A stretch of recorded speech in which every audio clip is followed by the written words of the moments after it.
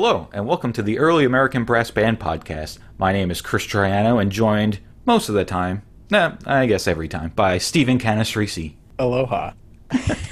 This is episode 13, where we'll be interviewing one of the legends in the field, Mr. Bob Baccus. Bob is the leader of the Old Town Brass down in Huntsville, Alabama, and has been very active in this community and the scene for many years. He's also firsthand doing this great effort of trying to re-engrave and digitize all of the available Civil War brass band music so that it's easier to read and will be more easily accessible to bands going forward. So, yeah, great guy. Really enjoyed our conversation with him. I mentioned, I think, in the episode that Bob was like one of the first guys that I talked to when I started getting into this music and starting our band in Fairfax.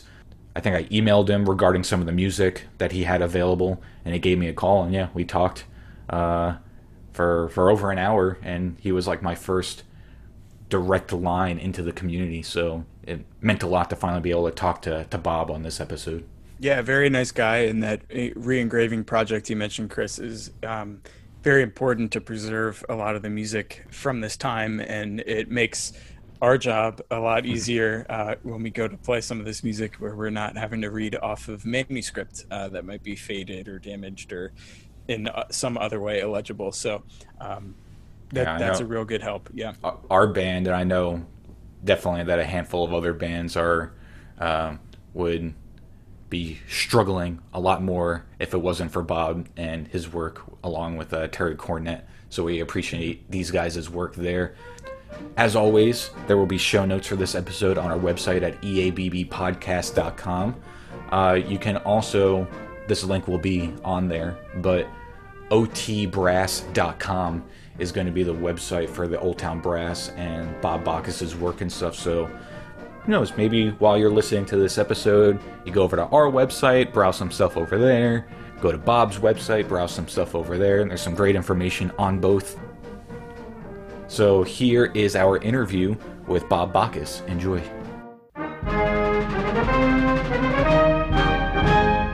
Thank you so much, Bob, for agreeing to fight through the technology to speak with us this afternoon. What got you involved in playing in Civil War era brass bands, or maybe just early American brass bands in general? Where did that passion come from? I think when I was born, I was a Civil War buff. And when I was in elementary school, the Civil War was my deal. In 1961, they came out with bubblegum cards with Civil War scenes on it. And I bought a big collection of those. I bought those with every nickel I could. And in junior high, I got into the band and started playing French horn. And I really, the Civil War was just a buff of, just a real good hobby of mine. And then you had the 125th anniversary events that came along, and I was a reenactor. I really enjoyed the people around here, and we did historical presentations. And I found a horn, and I bought the horn, and then it was a Civil War horn, and I used it, and then I had a Civil War bugle and used it a while. And then in 1990, I was working for Engraving Corporation, and the guy said, "Hey, I want to put together a brass quintet." Well, I was a high school band director for 15 years and gotten into computers then, and I was playing horn with the symphony here in town in Huntsville. And so we started a little quintet, brass quintet. We did some weddings and things, and a town about 30 miles here from Huntsville had a reenactment going on. And they said, "Bob, can you come up here?" And they outfitted our band in uniform. I found 6 Civil War charts that were put out by the 26th North Carolina band, and they published a few charts, and we played those, and we had a good time. And then we started getting calls from all over the place, and so we gradually got into music. Right now, in my library collection, I've got about 2,000 original Civil War charts. We have the complete band books of a number of bands. And then we published that. And so we've been together right at 30 years. Wow. And What is that? So that alto horn that you got initially is still the same horn that you're I, planning I to? still have it, but we have migrated to over-the-shoulder horns, originals, and at one time I had 14 over-the-shoulder horns, which are the very rare ones. Mm-hmm. And I'm selling out a lot of my horns to a band up in Bardstown, Kentucky. And there's a collector up there who started a band, and I'm keeping for our quintet. See, we're a brass quintet with the drums. Mm-hmm. And we have an E-flat cornet, B-flat cornet, alto, I play alto, a tenor horn, and a tuba, and then a snare drum and bass drum. And we've been in 28 states. We've been on 2 of Ken Burns' television specials. And we just really enjoy, we call it historical concerts, where we tell the people about the music, and then we play the music. And anytime we're invited to come and play someplace, we research it. Like we got invited to come up and play at the McKinley Museum up in Canton, Ohio. And so we researched his role and things. And we found a Canton Zouaves march that was written for Canton, Ohio. And so we played that. And so we try to research places that we play and put it on. We do Union, we do Confederate, we do early war, we do late war, we do whatever the people would like. Gotcha. And all those different impressions are under the same Old Town Brass name. Same Old Town Brass. Cool. Yes. So I know some people change their name to match the impression that they're doing, but that's cool that you guys kind of stick to who you are and alternate it from there. Yeah, it's whoever pays the bill gets to select the uniform. There you go. We've got about 6 different. We can go early war, late war, various things like that. So you said the band's been in, would you say, like 28 different states? How many? Correct. Yeah, how many concerts or engagements do you guys normally do kind of per year? I know that now is probably not the best time to ask that question, but now we're down to about 4 a year. Okay. 3 or 4 a year. And there's a local cemetery here that has people from the Civil War buried there. They've got a whole section of unknown Confederate soldiers, as well as several Confederate generals and Union generals that were buried here. The Birney family has a big plot here, and David Birney was a Union general at Fredericksburg and one of the Corps commanders, and then he lost out there. He went to he moved from here to Danville, Kentucky, and that's where they put on the Great American Brass Band Festival. And we played up there 14 times doing our Civil War impression. So let's see, we're down to about 4 events a year. At one time, we were doing 20 events a year. Yeah. And everybody and their brother wanted us. And we really enjoy it. We have done a lot. We've done several where we were both bands. See, I have 7 regular members, 5 brass and 2 drums, but I've got 25 alternates. Some of the alternates are former members. And we have put, like for Franklin, Kentucky, they called us and they wanted to have a battle of the bands on the anniversary of the Battle of Franklin. And I brought both bands. We split our band and brought in some of our extra people, and we were the Union and Confederate band. Yeah, there you go. That's awesome. And it seems like, or what you were saying earlier, that you kind of began as a history buff and you were a reenactor first. Were you reenacting as a field musician prior to kind of starting the band, or did you not really get into? Oh, yes. I was a bugler, or a field musician, bugler, and I had a bugle, and I would do the calls, and I researched it to try to learn what calls were what for that. And then we had a brass quintet that did a couple of weddings, and then they wanted us to do a thing at Elkmont, and so they outfitted our band, and I bought the 26 North Carolina. They had 6 charts, and we had that, and I had a few more charts.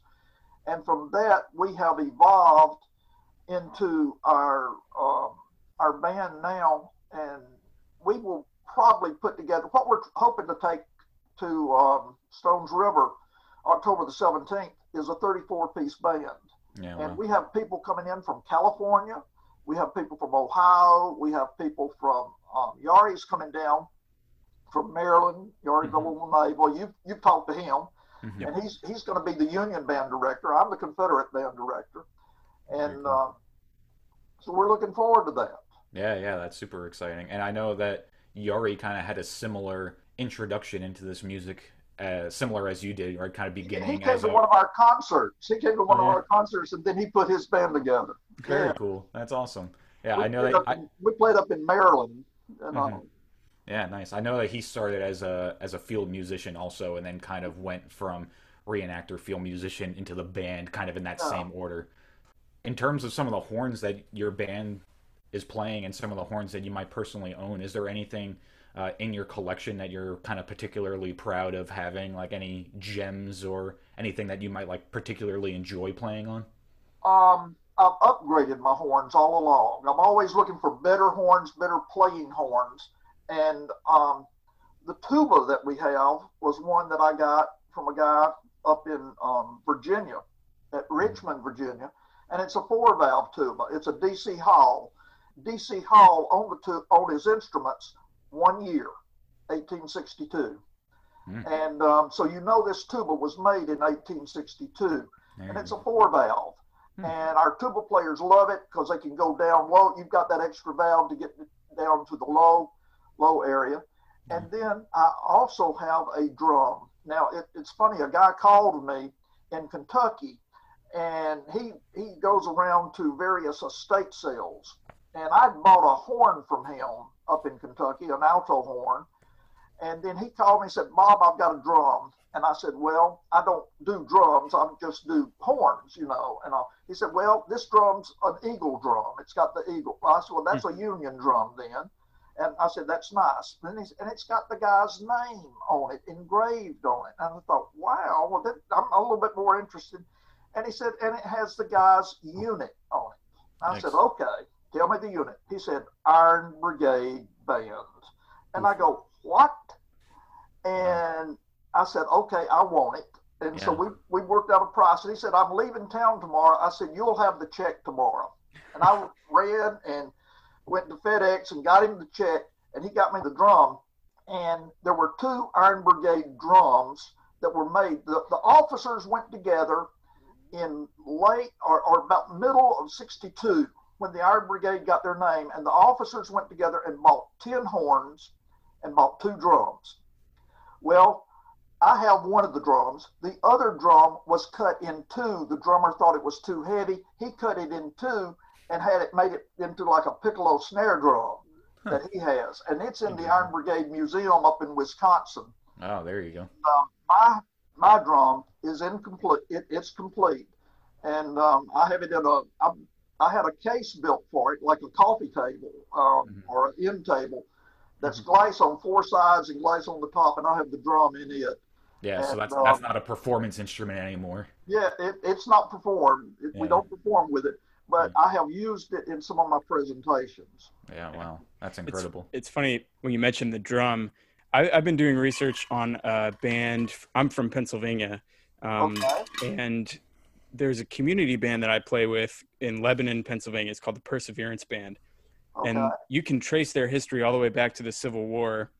They formed in 1851, I want to say, and they enlisted in the Union Army as a band, and they were attached to the 93rd Pennsylvania Regiment, Infantry Regiment. So I've been doing research and trying to track down more history, and I found it. Someone sent me a picture of the band shortly after the Civil War, and on their bass drum is like concrete proof that the Perseverance Band and the 93rd Regiment Band are the same band, because on the drum head they have painted across the top Perseverance Band, Lebanon, Pennsylvania, and in the middle it says 93rd Pennsylvania Infantry Volunteers. I was like, this is the smoking gun. This is great. So, it was a really exciting moment the other day. Yeah. Now you have to find that drum. I know. The band has an old drum, but I guarantee it's not the same one, because it's not a rope drum. It's got, the normal drum keys on it. But this drummer that had this drum, he went back to Wisconsin and played in a pipe and drum band and played locally, and then he kept his drum and played it through the Grand Army events, reenactment things and stuff. And so then he had a clothesline rope on it, and he had it painted blue and white, and which is totally opposite of what it was to begin with. We've got a picture of the two drums and the horns and all from a museum and all, but this so I had it restored by the guy that restores drums for the Smithsonian, and we have it back to the original condition. And they happened to have a ball of rope from the Civil War that was used to string drums. So this has original rope from the war. Yeah, that's impressive.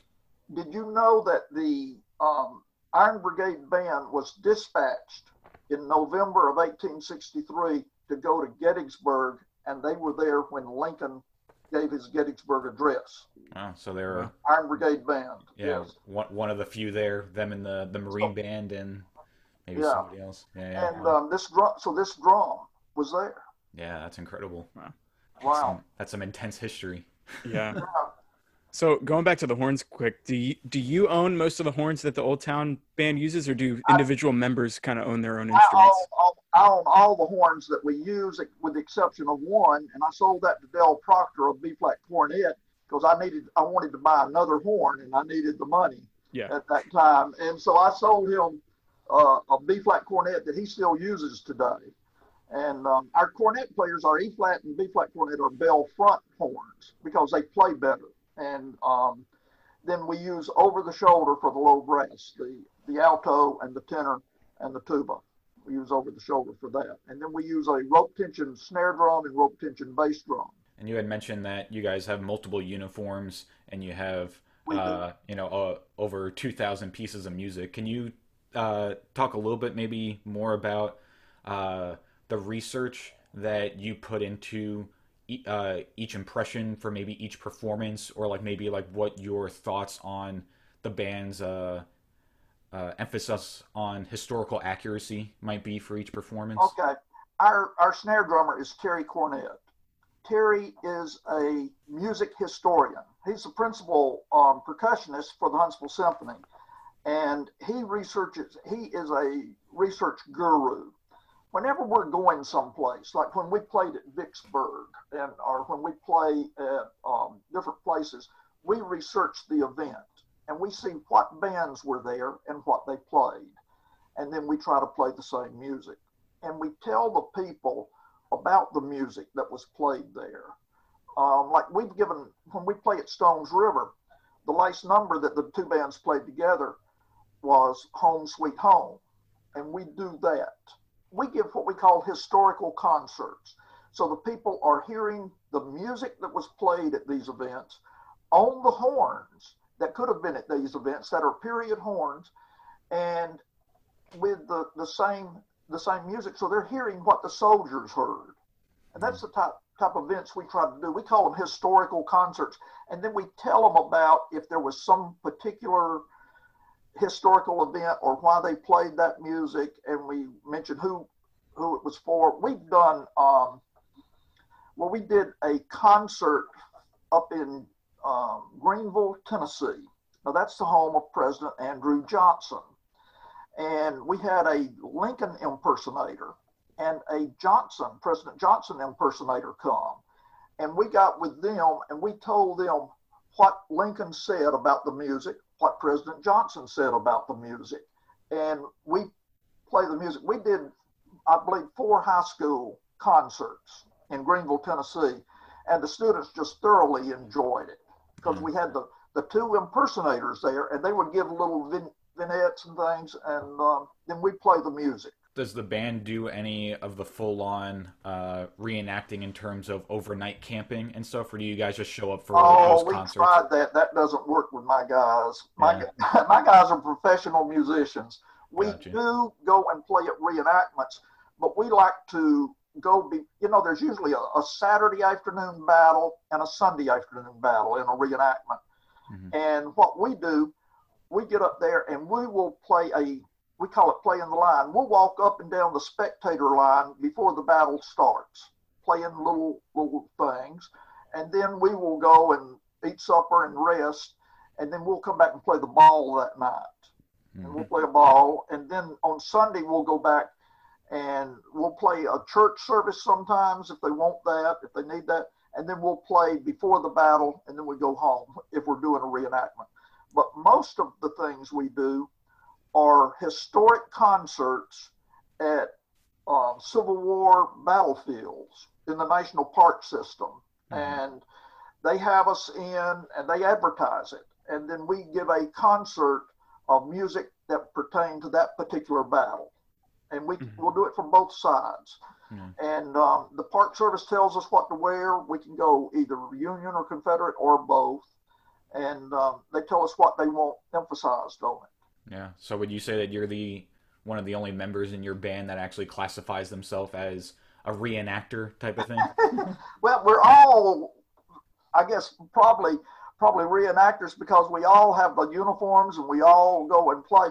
But our guys are professional musicians. They play with the Huntsville Symphony. They play with church orchestras here, and it takes a professional type musician to play these old horns and get them in tune. They're not like your modern horns. Yeah, definitely. Your modern silver horns are brass with silver plating, and they can take a beating, and you can really overpower those horns, and with these modern horns that are silver, they're solid nickel silver, which is very soft, and you get a different type sound. You get a mellower sound, and so you have it. It takes years of practice to get these to play together good, and so we've been doing this for 30 years. Yeah. Now, when you guys play, are you playing on modern mouthpieces or period mouthpieces? I always ask that question and your reaction is why I like to ask that question in these interviews, because some people, it doesn't matter much to them, and then some people are really in one camp or the other. So I'm curious what you guys use when you play. Okay. Our low brass uses original mouthpieces. The alto, the tenor, the tuba use original. It takes that because they're more suited for the horn. The high brass, we've got one guy that has his own special, the E-flat cornet player, and that's probably the most difficult of all the instruments to play. And he has his special mouthpiece, but he gets a beautiful sound with it. And then our B-flat cornet player, he's with us, and I think he switches back and forth between an original and a B-flat cornet. But our guys, our main basis of our guys have been together 30 years, and we alternated a couple of tenor players. We've got 5 or 6 alternate tenors that come in that have played with us before, and have been members of our group here. Gotcha. Right now, we've been together with this same 7 since 2014 when we changed our tuba player, and our tuba player got in there in 2000, something like that. So we very seldom change, and sometimes we'll put together a big band, and we're talking about 10 or 12 brass and 3 drums, and then we bring in the alternates who are former members. Yeah. And so they know how to play the horns, so we're able to do that. The band that Steven and I currently play in, we kind of have a mix. We have some people, especially the alternates, that don't play as often. Usually they're coming in on our period instruments on modern mouthpieces just because they need to get through the gig kind of thing. And, it works, but they do what they have to get through the gig. And then we have some period mouthpieces and some modern reproductions of period mouthpieces. So we kind of have a wide selection for people to play what they think is sounds best and feel most comfortable on. Yeah. A period cornet mouthpiece, E-flat or B-flat, are totally different from your modern cornet mouthpieces, your modern E-flat cornet and modern B-flat cornet. And they're very difficult to play because it's a very shallow cup, and then it goes in. So our cornet players are kind of critical, but they have used these horns so much. And our E-flat cornet player has been there since day one, and our B-flat cornet has been there since our first year. He came in just a few months into and they are the core of our group because they know how to blend with each other. They know how to play together. There are a number of these tunes where the B flat and E flat have melody and counter melody going on, and we're fortunate to have these players. Yeah, definitely. And I think I reached out to you a few weeks or months ago saying that I picked up one of your guys' recent, or not a recent CD, but I had recently picked up one of your guys' CDs, the live Old Town CD Yeah. from you guys in at the Campbellsville, Kentucky. yeah, at the Great American Brass Band Festival. yeah, I mean, no, that was the National Civil this was War. the National Civil War Band Festival. That was taken from two different events, 3 years apart. Mhm. And we had Frederick Fennell guest conduct us at each event there. We were one of the host bands, and Saxton's out of Kentucky was the other host band with that. And David McCullough, my brother-in-law, was the band director at Campbellsville University, and he put on the Civil War Band Festival. We had 10 bands each year from all over the U.S. that came in. Had a band from California to come, and it was a weekend event. And there's a story about the second event we did. We decided to really challenge the band. Now we're talking about our 5 brass and 2 drums, and we got in some music. We got the complete set of books from the U.S. Marine Band of the Civil War. And this was Scala. Francis Scala was the band director from 1844 through 1870 something, and he had an arrangement of Poet and Peasant Overture. And we decided to do that, and we broke it down for that. And so it's 9 minutes of straight playing. And when you've got 5 brass playing for 9 minutes straight, it wears you down. Yeah, I'm sure. Okay, Frederick Fennell was up there, and he was going to guest conduct us. And so he's sitting over here, and we're in our first number, and I get up to introduce him, and I see him riding away on a golf cart. The host had grabbed him and said, "Come here, we've got to do this radio interview with Dr. Fennell." And they were pulling him away. And here we are in the middle of a concert, several hundred people out in the audience. All these other bands were there. And we had to change the order of our concert. And we had to play 2 or 3 more numbers. And I tried to lengthen out my talking that I was doing between the numbers, and we get him back. So we had already played 4 numbers when we get him back, and we do Poet. And wow. And we made it through it.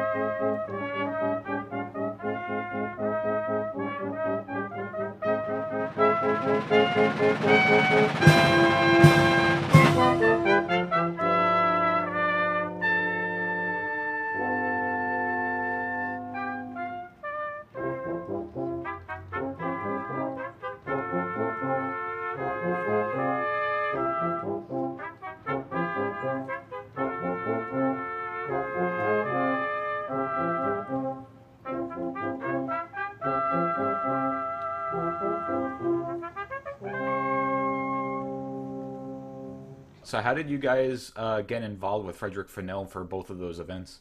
David McCullough contacted him. David was the band director at Campbellsville, and he contacted him, and because Frederick Fennell put out the CD, the first Civil War music CDs, and he got the 26 North Carolina band books and some band books from some Union bands, and he got him to come and be a guest artist there. And so he guest conducted our band, and he guest conducted the Rome band and several other bands. And he gave a lecture on how he did the recordings that are part of that. And he's guest conducted us 2 or 3 times. He's just a great guy. Yeah. Well, our second episode, I think, of the podcast was us kind of doing a deep dive into that first Eastman Fennell recording, and then the episode that we interviewed 2 of the members from the Empire Brass Quintet and talked to them about their experience recording both of their albums, but they had some stories involving Frederick Fennell for their second album as well. So that it's always interesting kind of hearing everybody's experiences with him and how influential he was with this music. He, when he was getting ready to record the 26 North Carolina music, he went to them and said, I wanted to get copies of your music. They handed him the actual books. Yeah. And so he took those, and they were reading off the actual books.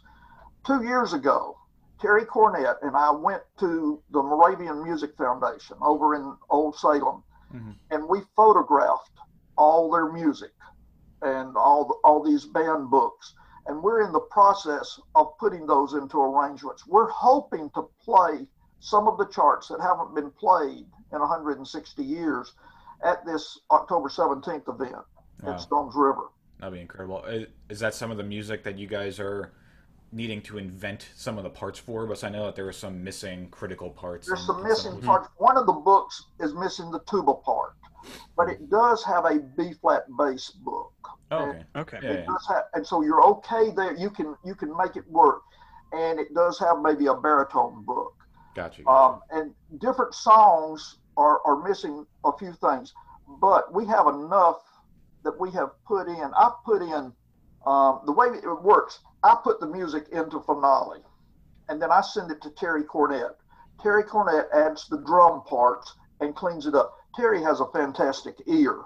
And he catches things that we need to change and things. And so then he cleans it up. We're hoping we've got 4 of the charts done, completed now.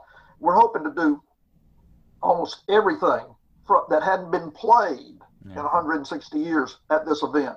Yeah, that'll be Stones River. I was telling Steven before you signed on that you were actually one of the first people that I reached out to when I started getting involved in early American brass band. I remember it was dark outside. I don't remember when it was, but it was dark out, and we were talking on the phone for at least an hour about this type of music. Oh yeah. We'll link in our show notes to the website that you have that lists all the stuff that you're selling commercially and stuff. Great. I remember seeing on that you have a column of full band charts, and then you do quintet reductions for a lot of the music. Correct. Would you say that the full band versions that you guys produce are as accurate and authentic as they can be to the source material, and then the quintet reduction is what like Old Town Brass uses type of thing? Correct.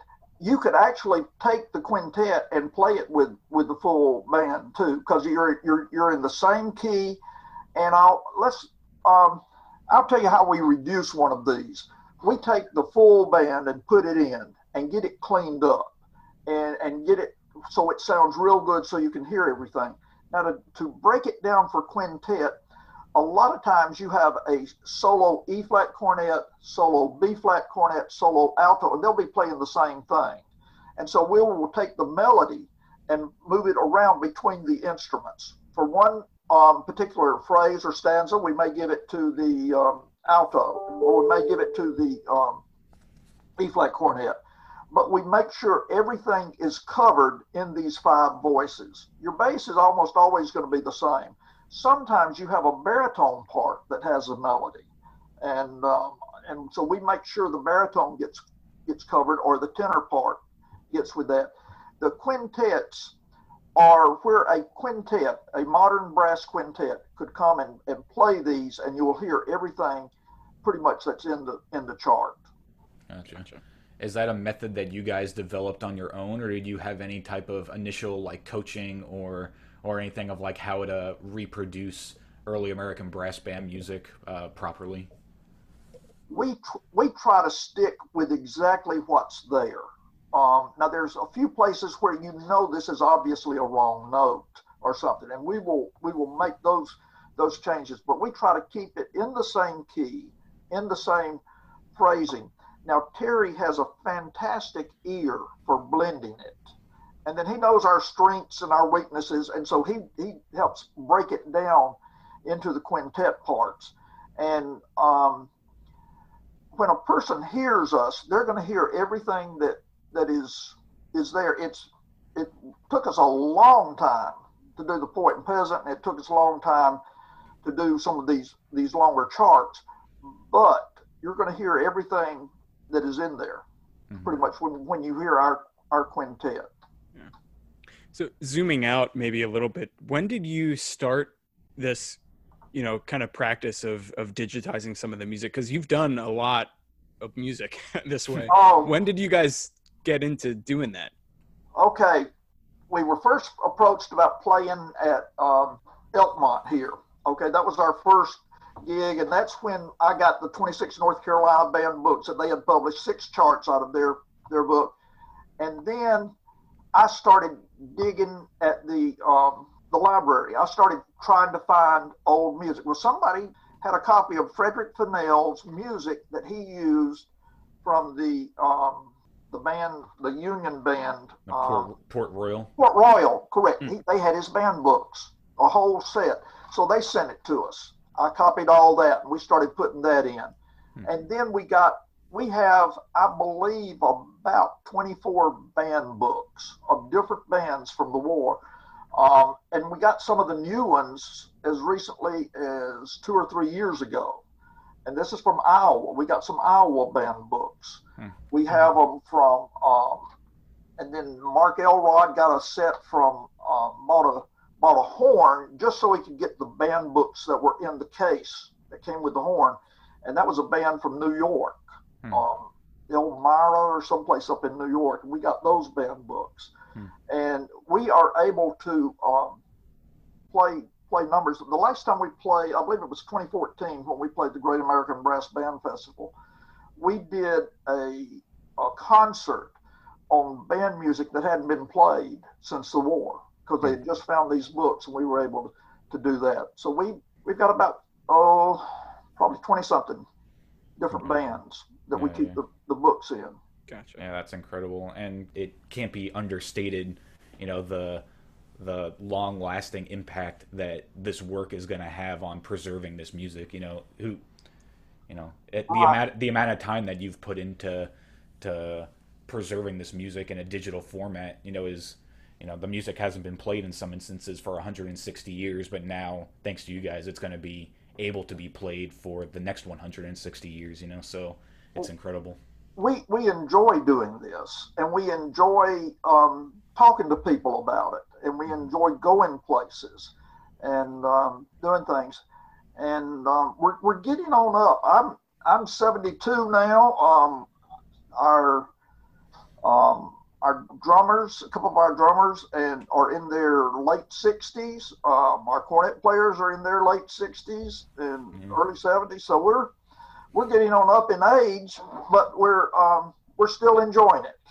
So what Stephen and I are involved with in Fairfax is, we, as you may already know, we play in the a Civil War brass band that's affiliated through George Mason University in Fairfax. And part of what, especially my doctoral research, is kind of focusing on is this idea of early American brass bands in the modern era and how they exist as modern reenacting, brass bands.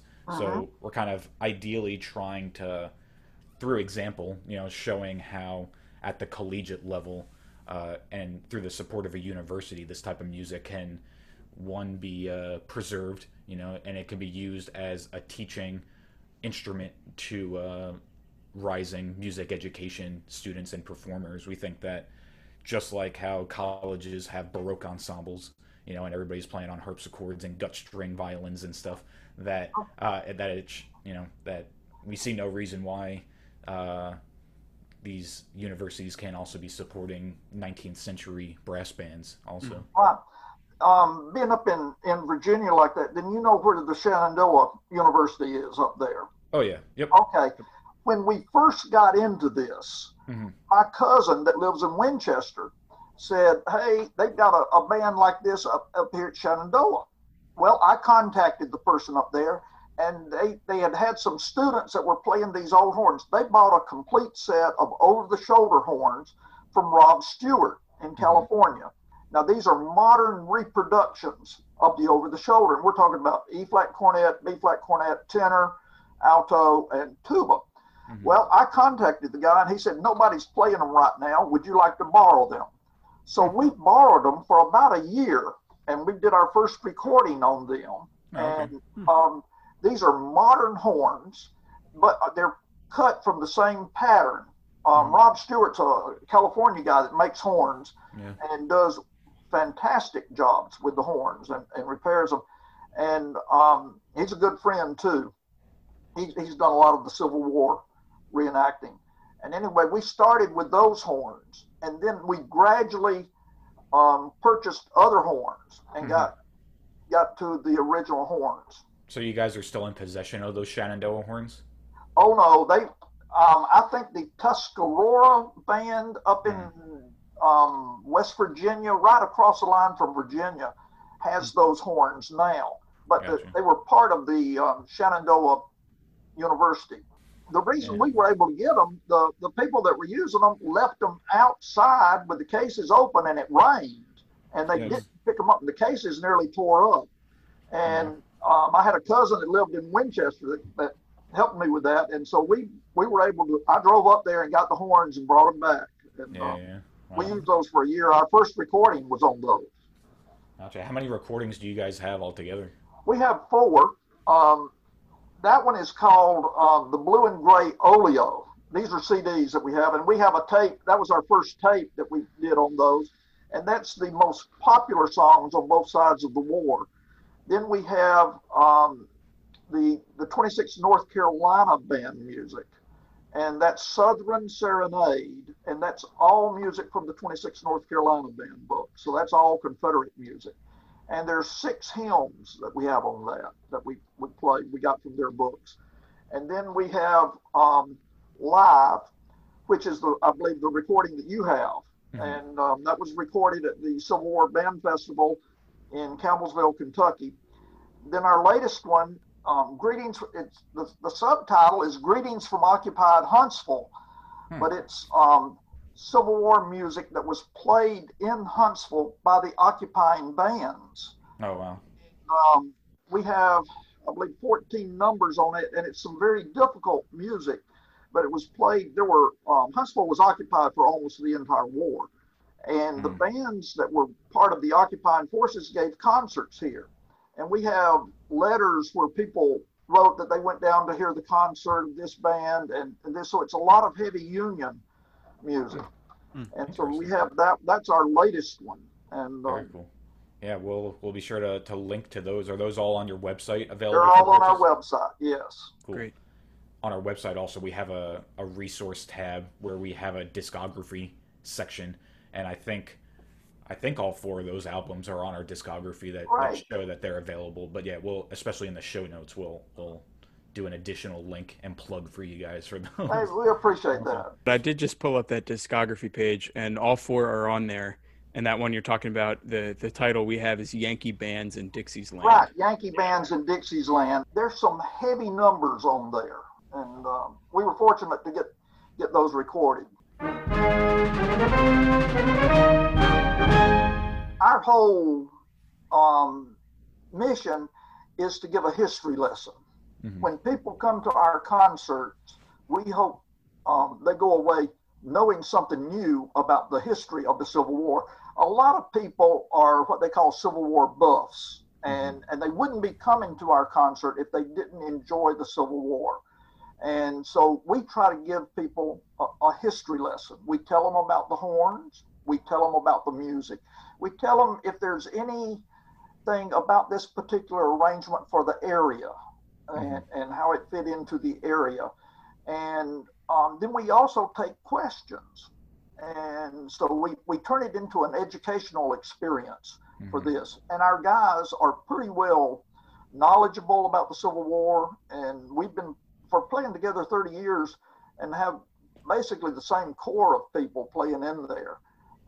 We really enjoy it, and we're all history buffs, and we just really enjoy what we're doing.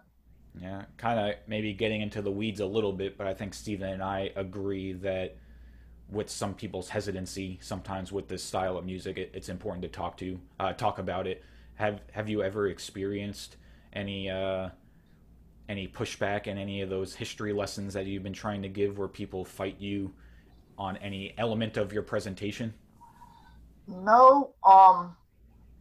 Well, at one time, they asked us to come up and play in, I believe this was Franklin, Tennessee, and we've been up there probably 6 or 8 times to play. And Franklin's a very historical city. And the lady putting on the event was real, she was real careful about things. And so we were setting up, we were getting this was a big fundraiser. They had a big tent set up, and it was a big fundraiser. And they had hired us to come up and do a Civil War band concert. And so in Civil War band concert, we played music from both sides. Mm-hmm. And she said, when we were setting up, she said, "Oh, Mr. Baccus, we want you to come and play. I just don't want you to play Dixie." And I said, "Ma'am," and I said, you the contract says Civil War band concert. She said, "Yeah, but we have some people that might be offended by your playing Dixie." And I said, "Dixie was part of the Civil War." She said, "Yeah, well, we just don't want it played tonight." So we started packing up. We started packing. She said, "What are you doing?" I said, "Well, you asked for a Civil War band concert, and there was nothing in the contract about not playing a number or not playing this." And I said, "We are going to do a Civil War band concert." And I said, "Here, I'll give you your check back." And she said, No, you've got to play." She said, "Well, you can play Dixie as long as you play Glory Hallelujah." And I said, "Well, wait." I said, "You've asked for a Civil War band concert." And I said, "You just happened to, we had planned on playing Glory Hallelujah, but you didn't tell us any numbers to play." And so we did play Glory Hallelujah. And then we stood up and played Dixie at about 3 times the volume that we played Glory Hallelujah. And the people all stood for Dixie too, because it's a very southern town. But that's been the only time we were asked not to play something that I know in our 30 years experience. It's interesting that was the particular tune that was asked to follow up Dixie. Was that falls right in line with Elvis Presley's American Trilogy song? Oh, that's my wife's favorite number. She loves that. And I know that's kind of maybe not a common practice, but that is a popular way of presenting that music is by following it up as like we have I guess 6 or 8 different arrangements of Dixie. We have 2 Confederate arrangements, and we have like 9 or 10 Union arrangements. And we put it, depending on where we're playing, we'll put it either in the middle of the concert, or we'll put it at the end of the concert. And we have different stories we can tell, all of which are true about it. Yeah. We've had that same pushback. The reason why I asked that question is because our band's only existed for going on 4 years now, but we've already had a handful of issues, before the performance happens. So it's not, I'd like to think that it's not the way that we did it and then they get mad after the fact. You know, it's all this like preface kind of thing, like that you were saying, like before the concert happens, the people kind of come up to us, and it's happened what, 3 or 4 times already for us. I don't know if it's the area that we live in, being in Northern Virginia, where it's kind of like that geographical line where it's a little bit more ambiguous of what people are okay with talking about or hearing or kind of thing. But yeah, it's been interesting trying to that's, to my knowledge, that's the only time somebody asked us not to play Dixie. I'm not gonna give names, but there is a friend of ours who's a prominent band leader in this style of music that I know for a fact basically got out of it for that reason, just being exhausted with the political side that the audience was turning these concerts into, type of thing. So well, I have been dealing with the people at Stones River, because we have that one coming up on October the 17th. And the people that come there know exactly what they're getting. And they want a historical performance. And you're going to hear 2 bands, a Union band and a Confederate band, playing original music on original horns. Yeah. And so they're going to get exactly what the audience heard that was there, 160 years ago. Yeah, and that makes sense. Also, Stephen, when we had Dominic Giardino on the show a few weeks ago, he was talking about, you know, we kind of posed the same question to him. He's a musician at Colonial Williamsburg, and we kind of posed that same question to him, and he had a similar response that you had. Everybody that's coming into Colonial Williamsburg, you know, is making that trip, is making that time commitment to go there, so they're already buying into, you know, what the whole atmosphere is, you know, so he didn't have any experiences like that either. And we research any place that we're going to play. Now, if we go to a battlefield, we research the bands that were there, and we may have some of the music they had in the band books. We've played down at New Orleans for the Confederate Museum down there. And so we leaned heavily on New Orleans bands, or bands from Louisiana that would have been there in New Orleans. And of course, when you play the Bonnie Blue Flag, you have to tell the story that was prohibited from being played in New Orleans. That they find bands if they played the Bonnie Blue Flag down there. And that's really one of the first Southern songs before Dixie came out. And then we have the story we tell in Montgomery, where the first band arrangement of Dixie's Land came out. And you had a theater band that was asked to play for the inauguration of Jefferson Davis. And so Jefferson Davis had this parade, and here came this theater band. And before they did that, Daniel Emmett had given a minstrel show in Montgomery. Well, the band director of this band went to him and said, I need an arrangement of Dixie's Land. I need a band arrangement of it. So Emmett took out his pencil, and they didn't have any music paper. So he ripped off a piece of the hotel wallpaper and did some staffs on it and wrote Dixie, an E-flat cornet part, a B-flat cornet part, the alto, and wrote a band arrangement to Dixie's Land. Well, you can go to Montgomery to the archives, and you can see this piece of wallpaper. And now it's in the key of D. Now, if you think D, that's strings. And so he was thinking about violins and fiddles and things, but here's a band apart, and these horns don't play good in sharps. You got to go to at least 3 flats or 4 flats for them to sound good. But that's the first arrangement of Dixie's Land, band arrangement that was written. And sometimes we'll play it, and then we'll play the 26th North Carolina band arrangement of Dixie's Land, which is in a much easier key to play and is very good. But there's a difference in that. Interesting. We should try that, Stephen, next time we have a concert or a recital. When we're in the green room, just rip off some of the wallpaper and write down some of the music. See how that goes over. See if they ask us back. Yeah, exactly. That's hilarious. would you mind telling us where online people can find more information about the Old Town Brass Band and some of the work you guys are doing? To. If you go to www.otbrass.com, you come up to our website, and you'll see pictures of our horns.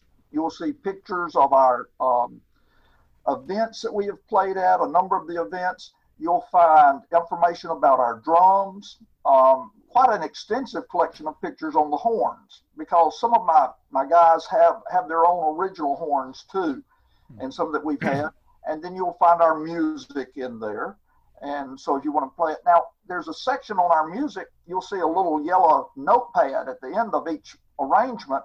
And if you click on it, it gives you concert notes for this arrangement. And we tell where it was played, what bands played it, who wrote it, and any particular information about it. So we've got your concert notes for this music also. Yeah, very great. And so they can go to www.otbrass.com. That's for the arrangements, and the CDs are there as well, you said, right? Yes, sir. Very cool. Great. Awesome. All right. Well, thank you so much, Bob, for taking the time to speak with us this afternoon. Thank you for fighting through the Zoom difficulties at the beginning, but I'm glad we were able to work it out. Sorry about that. No, it's okay. I'm sorry about that, for having the problem there. If there's any questions you have or anything else you need, just let me know. Okay, Great. Sounds good. Yeah, thank you so much. It was great getting to chat with you and getting to see and meet you for the first time. Okay, appreciate it. Yeah, All right, likewise. All right, Great. Take care. Thank you so much. Okay, thank you. Okay, take See ya. care. All right, well, thank you again, Bob Baccus, for coming out and speaking with us. That was an awesome conversation. Like I mentioned at the beginning of the episode, Bob was my first line into this community, so it was awesome to finally get to see him and meet him and talk to him for this project. It's been a long time coming, and I'm excited that we got to share this experience with all of you. Yeah, it's great. All these people are so generous with their knowledge and experience in talking to us, so we are very appreciative. We couldn't do this podcast without guests, really. So it's always nice to I would say get out and talk to people, but we're all doing this from our apartments/houses. So regardless, it's nice to talk to people about their experience and people who are passionate about history and early American brass band music. If you like what you're hearing, come hang out with us on social media, because you might hear a little bit more. We post some exclusive stuff, interview clips, other videos, especially on our YouTube page. We're starting to put up some things that don't make it into the full episode, and hopefully in the future some dedicated, more independent content from the episodes. And we're also on Facebook, Instagram, and Twitter. So come hang out with us there. You can contact us there too. We can chat a little bit if you're interested, or you can email us at eabbpodcast@gmail.com. Something that I've really enjoyed is, once in a while people will send us an email or reach out to us, more so through social media. A lot of times just to say hi or to say that they're listening to the podcast. Some people have ideas that we've incorporated into episodes. So really, it's more for us to just enjoy, making more connections and talking to people. So please feel free to reach out to us and just say hi. We'll be happy to know that you're listening out there. This episode's featured album is the latest CD from Old Town Brass. This is Yankee Bands in Dixie's Land. As Bob was mentioning at the end of the episode, this album is all Northern band music that was played in occupied Southern territory during the Civil War. So it's a really interesting take on, or a perspective on a lot of this music that, we might often hear, but not necessarily know the context of the surroundings of which it was performed. So really interesting to hear that music in that context there. Yeah, and there's music from 4 bands that's represented on the album. We've got the 1st Brigade Band, 4th Minnesota Volunteer Infantry, 12th Indiana Infantry Regiment, 102nd Ohio Volunteer Infantry Regiment, and that's only 3, right? That was 5. Oh, no, that was 4. Wow, we're all over the place. There's a comma between 1st Brigade Band and 4th Minnesota Volunteer Infantry, so that makes 4 total. Yeah, I don't know where I got 5 from. That's all right. It's been a long day of interviews, so we're getting a little punchy, but still gets the job done. So anyway, yes, there are four music from 4 bands on this album. So we'll have a link to where you can purchase that album on our show notes page. So go over to eabbpodcast.com, go to the show notes section, type or click this episode, and you'll be able to see some information about that. So thanks so much for listening. Be sure to catch us on social media and on our website. It's eabbpodcast.com, and we'll catch you on the next one.